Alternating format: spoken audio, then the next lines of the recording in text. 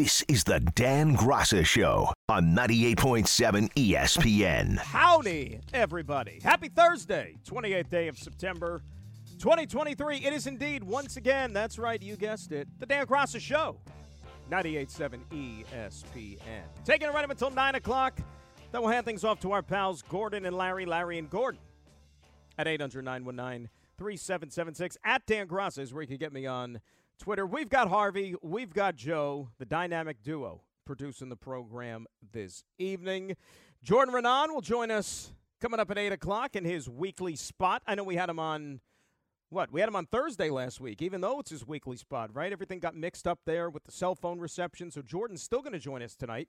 Talk a little Giant football. I know the Giants have seemed kind of out of it because they played a week ago, and they've had a few days off in between, but now they're gearing up, of course, for no other way to put it, a pretty big game on Monday night against the Seattle Seahawks, which is one that, look, you might not feel it now, but if the Giants are going to really do something with this season, this is a game that down the road could mean massive implications as far as a wild card and tiebreakers and that type of thing is concerned. So Giants need this one. Giants got to bounce back. Giants got to show you they, have some signs of life, especially on the defensive side of the football. So we'll talk to Jordan a little bit later on and get the state of affairs of Brian Daboll's football team and how things stack up for them. We'll do a little baseball, too, a little bit later on in the program. And really the theme to hit home with the baseball is that even though you had lost seasons for both the Mets and the Yankees, and it's going to result in them not being in the postseason, you still had a couple of guys who put forward pretty special campaigns, right?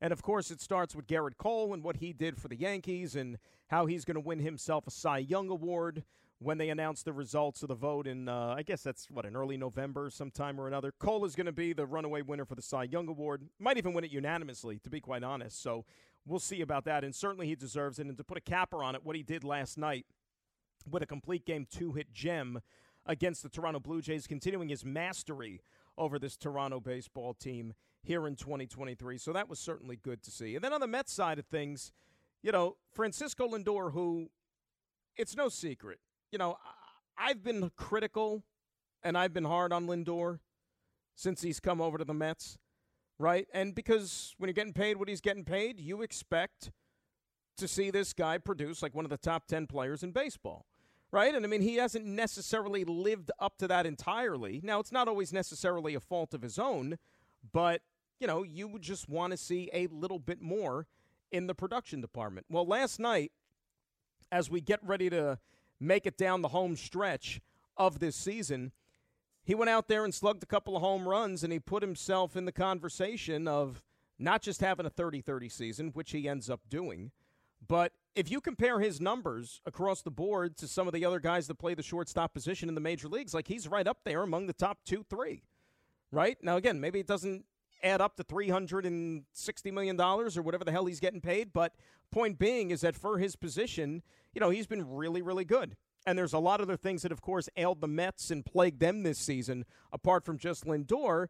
But overall, I think that he had himself a really good year. And it's one that you could look back on and say, all right, he did his job. Now what about everybody else? And what are they going to do with the front office during the offseason and try to improve this ball club and fill some of the holes that they have? Certainly the starting rotation needs some tending to more than anything else. And the guy who started that game last night in Kodai Senga, finishing off his rookie season where he eclipsed the 200 strikeout plateau. That's pretty special. When you think about the only rookie in Mets history who struck out more hitters than he did was a guy by the name of Dr. K, right? And he got a nickname to show for it. And, Dwight Gooden was 19 years old when he did this, which was pretty freaking incredible, as we know. And Senga's a little bit older, but the fact that he was able to adjust and get acclimated to life in the big leagues and to go out there and, become a pretty reliable and pretty consistent starter for them, I think that speaks volumes. So we'll get into it a little bit more later on in the program, but that's the takeaway, is that team-wise, Mets and Yankees had disastrous seasons, but there were some individual superlatives that deserve to be recognized, and we'll touch on a few of those, and then we'll also dive into where things stand as far as those last remaining playoff races go in Major League Baseball with just, 4 more days left in the regular season, and you got a couple of them coming down to the wire. The big series of the weekend, certainly Texas and Seattle. They start a 4-game set tonight out at T-Mobile Park in the Great Northwest. That is a big, big series. Seattle got punked last night by the Houston Astros. And I say punked because if you saw the Hector Neris, Julio Rodriguez exchange at home plate, which led to a benches clearing incident, I still don't understand what was said, how that all went down. But nevertheless, Seattle's got to collect themselves here and worry about stringing together a couple of good days of baseball because the Mariners have not been able to have an answer for the Texas Rangers all season long. Texas has won 8 and 9 against Seattle, and the next 4 days is going to determine their fate as to who goes to the playoffs and who potentially goes home. So some fun stuff going on. Plus, we got Week 4 in the National Football League. That is kicking off this evening. You got a big NFC North showdown at Lambeau Field between the 2-1 Detroit Lions and the 2-1 Green Bay Packers. And look, I know stranger things have happened here, but I think it probably, you don't have to go too far out on that limb to suggest that, this game tonight down the road could be, a big, big factor as to who wins the division and who doesn't with tiebreakers, right? Because look at the NFC North and how things stand right now. You got 2 teams that are 2-1, and the other 2 teams don't even have a win yet. They're a combined 0-6 in Minnesota and Chicago. And we know that those teams are probably going nowhere fast. And Minnesota might even part ways with their quarterback before you get to that trade deadline right around Halloween. So it's a big one tonight. Lambeau Field, think about that. Lambeau Field, Thursday night football, streaming, Wi-Fi, Prime Video. Oh, there's nothing better, right? It's the way football was meant to be. So we'll have our eyes on that one a little bit later on in the evening. But we got to start with what we've talked about pretty much consistently over the last week. And that'll be, of course, the New York Jets, who continue their preparation for Patrick Mahomes, Chris Jones, Isaiah Pacheco, Travis Kelce, Taylor Swift, Andy Reid, everybody that's going to be at MetLife Stadium on Sunday night, which, of course, we'll be there and our coverage begins at 6 p.m., but you know that already. This is a big game. They're all big games, and especially when you've played like they have the last 2 weeks, mostly on the offensive side of the ball, where they've really struggled to get any sort of rhythm and any sort of consistency. You need this one, right? Last week would have been a great one to get. Division opponent, winnable game, didn't get it. Lost a tough one. And now you got a team that comes in as the division champs. I'll tell you what, as funny as it may sound, and it's not as important a game because Kansas City is not in the AFC East, as you know, beating the Chiefs would actually, I think, do more for the confidence of certain people maybe in that locker room than it would have done even if they had beaten the New England Patriots. Because, on the surface, Chiefs are a lot better football team than the Patriots are. They're the defending champs. Patriots aren't. And it's possible. I'm not sitting here and telling you it's probable, but it is possible. Look around the National Football League on a week-in, week-out basis. Look at what happened in Arizona last week between the Cowboys and the Cardinals. Cowboys look like world beaters. They look like the Jimmy Johnson dynasty Cowboys with Aikman, Emmitt Smith, and Michael Irvin and company, right? That's how they looked the first 2 games against the Giants and the Jets. They were unstoppable. Then they go into Arizona against as bad a team as you could possibly find, and the Cardinals run around in the building. So any team can be beat when you step out on that field. But I'm not going to sit here and try to sell you a bill of goods because we know that the execution, it's got to be top-notch. It's got to be better. It's got to be better than how it's been the last 2 weeks. And it all starts with the offense, and it all starts with the quarterback. And today, the offensive coordinator held court in Nathaniel Hackett. The quarterback addressed the media and Zach Wilson. And we know that he's come under fire over the last few days, right? Comes with the territory. You get the big bucks. You play the starring role. You're going to get the criticism when things don't work out the way that you intend them to. That just comes with the job. Whether it's fair, whether it's unfair, comes with the job, especially in this city. And back on Monday, our good buddy Joe Namath went on these airwaves, on the Michael Kay Show, and basically lit a torch to the entire operation, right? Joe essentially burned the damn thing to the ground. That's his prerogative. He can feel the way he wants to feel. But the Jets have had to kind of clean up that mess over the last few days. So Zach Wilson, of course, was going to be asked that question today. Did Joe Namath's criticism bother you in particular? Here's what Zach had to say. I mean, his criticism was pretty harsh. I mean, does that bother you at all, or like, yeah, iconic player? Yeah, I don't think so. I mean, obviously Joe was an unbelievable player, but this locker room is very tight knit, and we're working to get better. I'm working to get better. I know I need to improve, and I promise I'm doing everything I can to keep trying to get better. And so, the focus is just to rely on each other in this locker room and lean on each other, because that's all we got at the end of the day, and we're going to do everything we can to keep improving. That's all you can do. That's all he can say.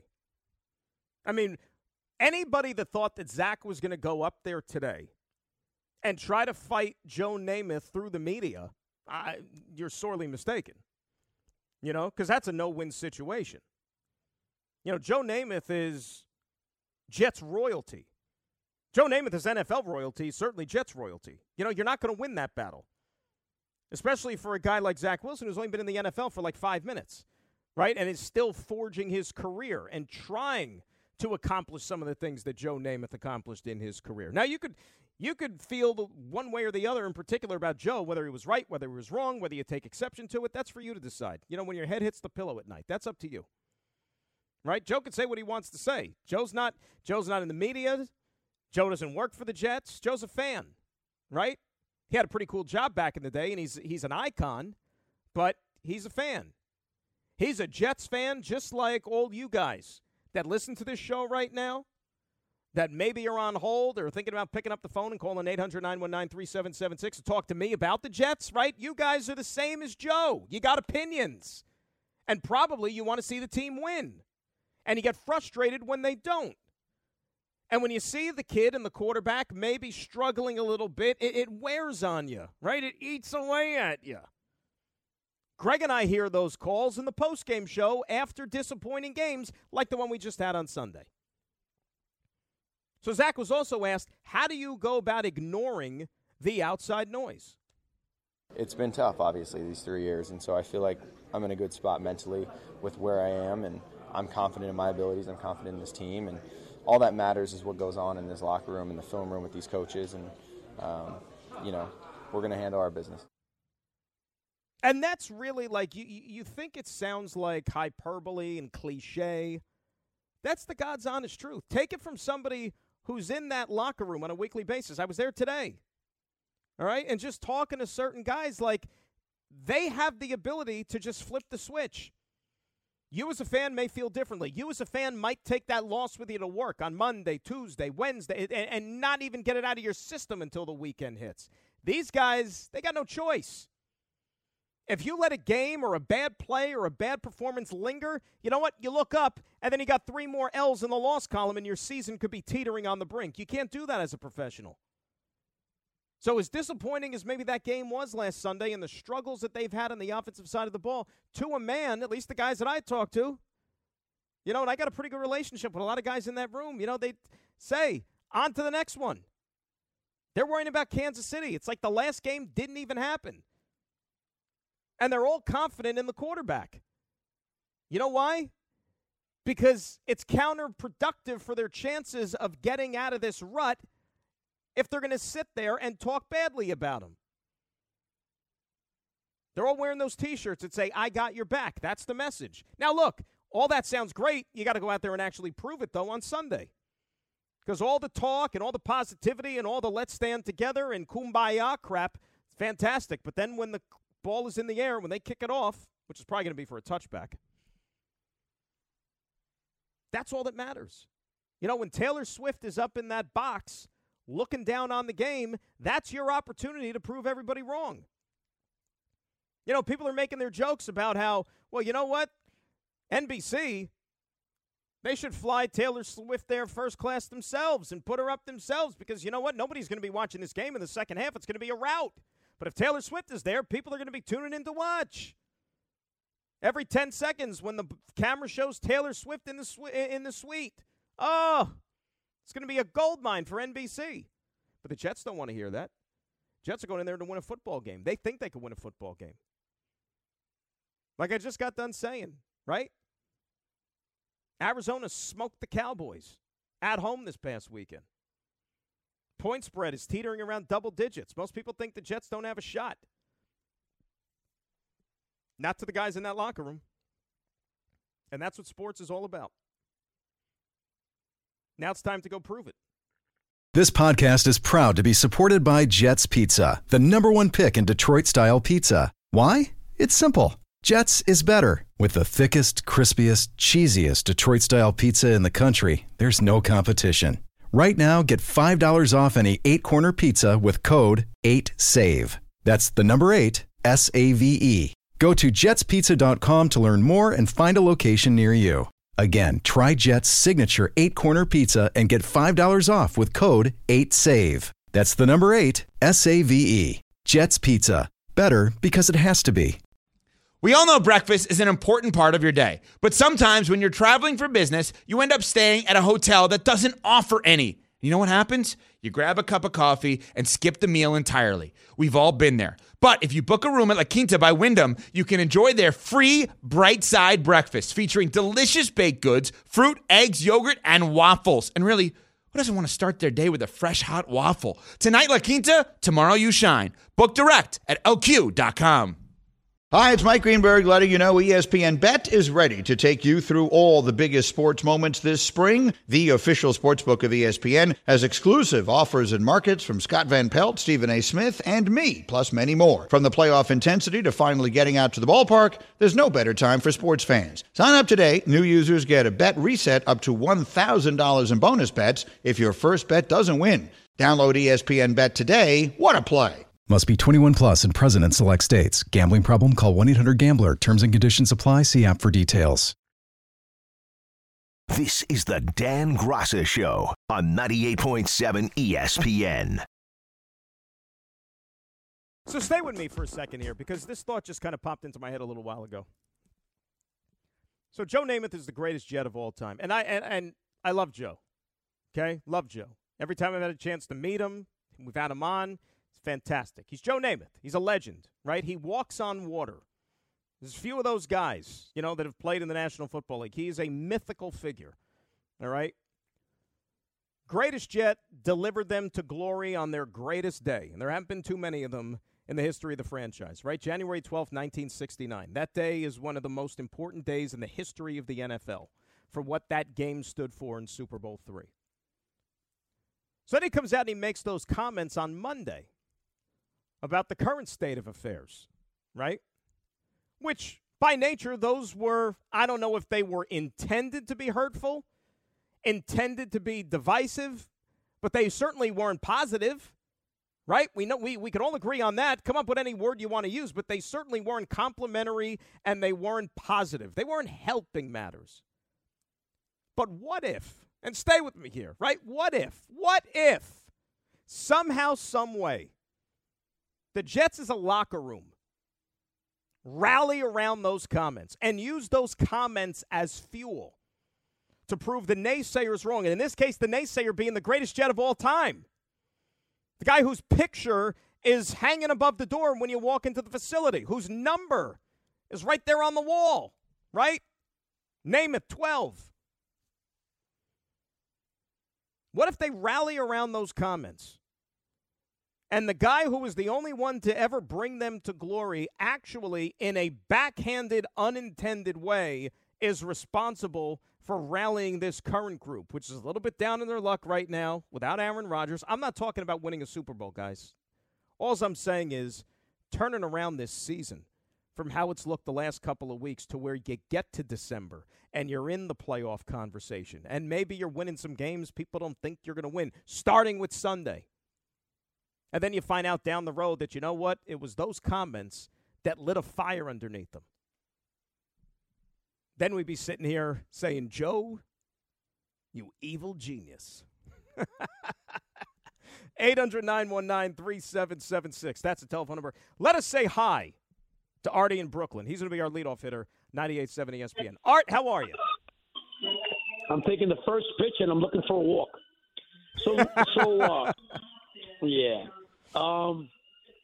You mentioned the offensive line, and you said let them play together. You know, I want to see them play together. And then Saleh said, I just basically played my best five. Mm-hmm. But to me, wouldn't it make more sense? You drafted the kid in center, right? You put him to guard. Wouldn't it make more sense to have Becton, Tucker, just the center that you drafted, Tomlinson? You don't have anybody as a backup on the right tackle that you have to take somebody out of your guard position. And then, the producer said, yeah, but they did a good job. They ran for 40 yards. To me, that's not a good job. Yeah, but Artie, there's more to it than just looking at the box score. You know that. No, I understand that, but, to me, that would make more sense. I don't know. I don't know how you would respond to that. Art, you know what it is? If you're not threatening at all when the quarterback could beat you with his arm, teams are just going to stack the box and dare you to throw the football. So they shut down. No, I got you. But what about offensive line wise, moving so many pieces around rather than putting them in their regular positions? I even think in the beginning of the season they should have put Becton at the left side. I know Brown was a left tackle and he didn't want to go to right tackle, but it was obvious to me that Becton was the better lineman. So I don't know why. But Art, the thing is, Dwayne Brown got hurt. You know what I mean? Dwayne Brown got hurt for an injury apart from the one that he was rehabbing over the summer and during the offseason. He injured his hip. And Elijah Vera-Tucker's good enough to where they can slide him to two different spots on the line, either guard or tackle, and he's going to be one of your better players regardless. I understand that, but he is a true guard. You put him next to the guy that you drafted in the 5th pick. Don't you think that would be, and then the center, don't you think that whole left side would be like more, I don't want to say dominating, but be a left side that you could count on to run on? And then Rucker too. I mean, you traded up to get him, and he rated as one of the top tight end blockers, and yet your identity is to run the ball, your strategy is to run the ball, and you play him 2 snaps. I don't get it. Well, you know why? I honestly don't get it. And let me tell you something else too, Dan. I'm telling you right now, if we put Sally with the truth serum, and you said, who do you have more problems with? Do you Wilson or Hackett? I'm telling you, just from his comments, you just listen to Sally's comments, and you hear, got to get these guys in position, got to get them the ball. Have you seen anybody in motion? Anybody? I'm not saying I'm going to be one of those callers that call up and be imaginative, but you got Randall Cobb as your emergency guy, right? Mm-hmm. You're not doing anything on offense. I mean, a little wildcat, a little throw the ball, a reverse, a jet thing, whatever the hell. Jet, what do you call that? When they needed 1 yard, they gave the ball to Barrios. Yeah. Yeah. Well, you know what it is, Art. I agree with you, and I thank you for the phone call. And Tony Romo was even saying this on the broadcast on Sunday, and he knows something about playing quarterback in the league. I think we realize that. Throw on first down. Throw on first down. That's your easiest down to throw on, because defense isn't necessarily expecting you to throw the football. You could do that, but there's a lot of things that go into it. A lot of things. First and foremost, starting with the game this weekend, they got to do a much better job on first and second down, period. I don't care if they're throwing the ball, running the ball, whatever, because what's getting them into trouble and what's cutting these drives short more than anything else is, yes, it's their lack of success on third down. But why do you think they're having lack of success on third down? Because it's 3rd and long almost every time out there. If you're looking at, 3rd and 7, 3rd and 8, or sometimes 3rd and 12, what do you think your conversion rate is going to be? They're 3 for 24 on third down the last 2 games. That's unacceptable. It's got to be better, which means you got to win first down, you got to win second down. I was actually talking, speaking of the offensive line, I was talking to a member of said offensive line today. I'll keep his identity anonymous just in case he doesn't want to become famous. And I asked him that same question about, continuity. I said, well, that game last week, you 5 guys went out there for the first time this year as a group of those 5. Does that take a while to kind of get in sync and to build that chemistry? Like, is it really a problem? And he said to me, no, not really. Because in the offseason and training camp, they were shuttling guys in and out. They were trying different combinations. Because some guys rehabbing, some guys, it doesn't, you know what I mean? So they're trying different combos out. So it wasn't like that was the first time ever that those 5 were out on the field together.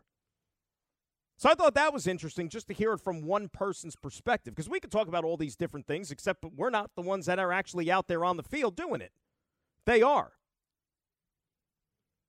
And most players you talk to, at least most of the ones that I've talked to over the years doing this thing, they're not going to point the finger.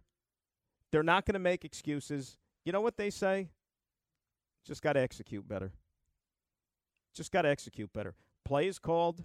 It's our job to go out there and execute the play like it's called. Nothing more, nothing less.